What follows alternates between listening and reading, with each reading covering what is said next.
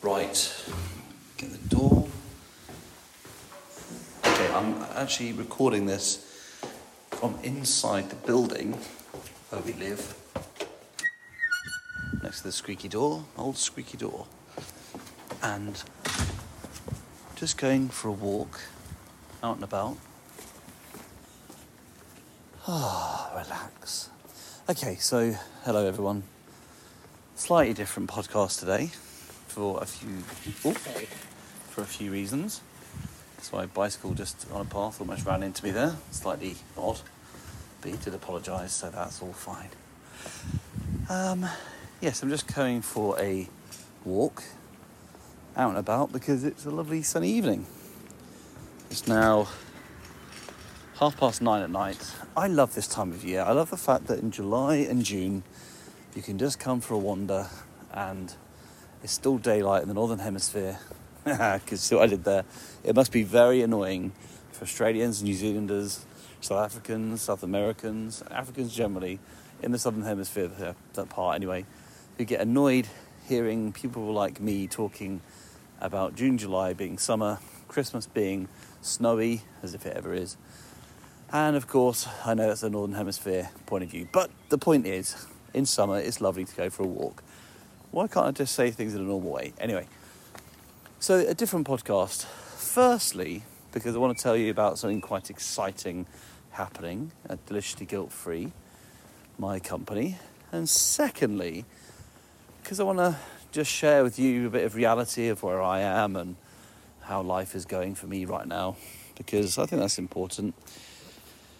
So, I'm just walking around the university grounds where I live, and we have to move out of here very soon, and so we're looking for accommodation. We have actually put an offer in to a place to rent. I know it's crazy in this city, renting's hard enough, let alone buying somewhere. And that's been quite stressful because, it's been 2 weeks, we've not heard anything still. I'm looking at other houses because I'm not putting all my eggs in one basket, but it's hard to confirm somewhere where the place we really want to live, we're waiting to hear on. So hopefully by the time this goes out, you'll know, well, I'll know where I'm living. But just imagine, I'm sure you can already empathise with me, the stress that's putting on me, because, if it was just me, I could live with that. I've got friends, I've got family, I'd land on my feet somehow, but, it's 4 of us now, and especially having 2 young children, that just adds that level of pressure, which makes it pretty miserable. Moving itself is a big deal, right? So the stress of moving house, moving all your furniture out of your home is quite hard, but knowing where you're going to live surely takes some of that pressure off, and I don't have that at the moment, so I'm pretty stressed out. So that's meant I've been not sleeping very well, waking up in the night, quite panicky, thinking what's going to happen, and that's not great. But anyway, I said I'd tell you some good news too. So actually I'll talk about the bad news first. Not bad, but the challenges in life first, and then I can talk about some happier things afterwards. I was going to sit on this beautiful bench next to a spectacular pond and just watch the flies as they whiz over the water, maybe see a fish come up and try and gobble one up. So that's been stressful for me, and since we found out in late May, early June, that we couldn't stay where we are, we started looking for houses, and the prices are just unbelievable. We actually went for 3 different houses and put offers in. We then even outbid everyone else on one of them by increasing the rent by £100 a month, and we were told they didn't want us because we have children. So that's been a bit of a kick. And then even when you can afford a place, I say when you can afford it, it's really expensive here, but if you can afford something, it's generally quite small, which meant that we then started looking outside of Cambridge. And there's a lot of uncertainty in our lives because we don't really know what Vespa's job's going to be soon. She finishes her PhD about now. She's just writing it up. That's why I have to move from the university accommodation. She'll become a consultant in February, which is great, in the NHS, an oncologist. But we don't know where she's going to be working. We don't know where the jobs are. For instance, will she be in research? And if she is, would that be in London or Oxford or Edinburgh or San Diego, for all I know? There's so many different things that could happen, and that's a bit unsettling. The next thing is my little lad has this week been down with, is it hand, foot and mouth? I think you call it. Maybe it's foot, hand and mouth, hand, foot. Whichever combination is the correct one, that one. And that's pretty draining. So 2 weeks ago we had COVID, second time round. We had it in January, in February, early February. And this is our second go. And the second go wasn't as bad, actually. But we decided to pretty much lock down just to keep people safe at work and, anyone who might be vulnerable, etc. We just thought it's the right thing to do. But this hand, foot and mouth has been far worse in terms of his sleep and how miserable he is, poor thing, how itchy he's been, and that's been tough as well. So basically my sleep has been completely messed up, and that's been a hard thing. And that's meant that the last 2-3 weeks I've just been rubbish again and really craving bread, carbs. I went to a show in London that wasn't great for sales, and so I was trying samples, and that kind of knocked me off track. And I just thought, you know what, I'm going to be honest about this, because I haven't got keto right and low carb right all the time. There's been times in my life where I've been consistent for a long, long time, and it's been really good for me. But I just feel like this stress and strain and lack of sleep has just really been getting me down. And so anyway, that's why I'm going for this walk now. Yes, I'm talking with you right now. It's just the two of us together on this bench, having a lovely little intimate conversation. I do appreciate you're not saying much. That's okay. I can do the talking. I don't mind. But I thought, you know what? Let's go out and get some air, smell the flowers, take in a bit of summer, and then go home and get some sleep. And tomorrow, just, fingers crossed, things work out. They will do. I'm sure they will. So that's been hard for me. And so that's why I thought I'd do this episode in a very real sense, because UK Low Carb was never supposed to be that kind of show where you get a panel of experts come on and they just share the latest research. That's interesting, and I do like that.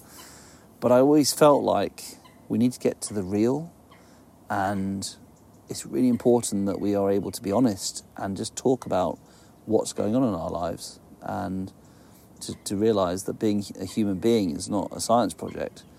Yes, we are hormones. Yes, we are physics to some extent. We're biology. But we're also psychology. We're also spiritual. We face things that make choices more difficult or easy. And that's just life. That's how it works. So I wanted to share that with you, and to let you know the way that I'm getting through that is these walks, really important for me, to stretch my legs, to be able to just take in nature. And secondly, it's from filling up with good proteins. So, yeah, I'm not going to McDonald's. I've done that a couple of times recently. It's just rubbish food. I feel bad when I eat it, morally, ethically, but more importantly, I just don't feel great physically. So I'm just avoiding that completely, and I'm filling up on a lot of eggs, which has been helpful.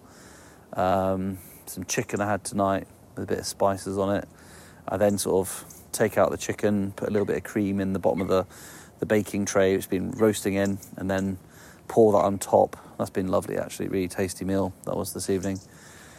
So that's my way through it. And then, yeah, I kind of hope in a way that my strategies will soon not be as needed when I have a bit of certainty, a bit of sleep, a bit of certainty about where I'm living would be great. And hopefully that'll sort things out. In fact, this week has been our Wolfpack week, and I've been all over the place because, as Sarah said, Cosway, who's in our group, she said, well, fasting is a stress on your body. So I did about 30 hours, and I felt awful by the end, and I just decided to eat, and it picked me up really quickly.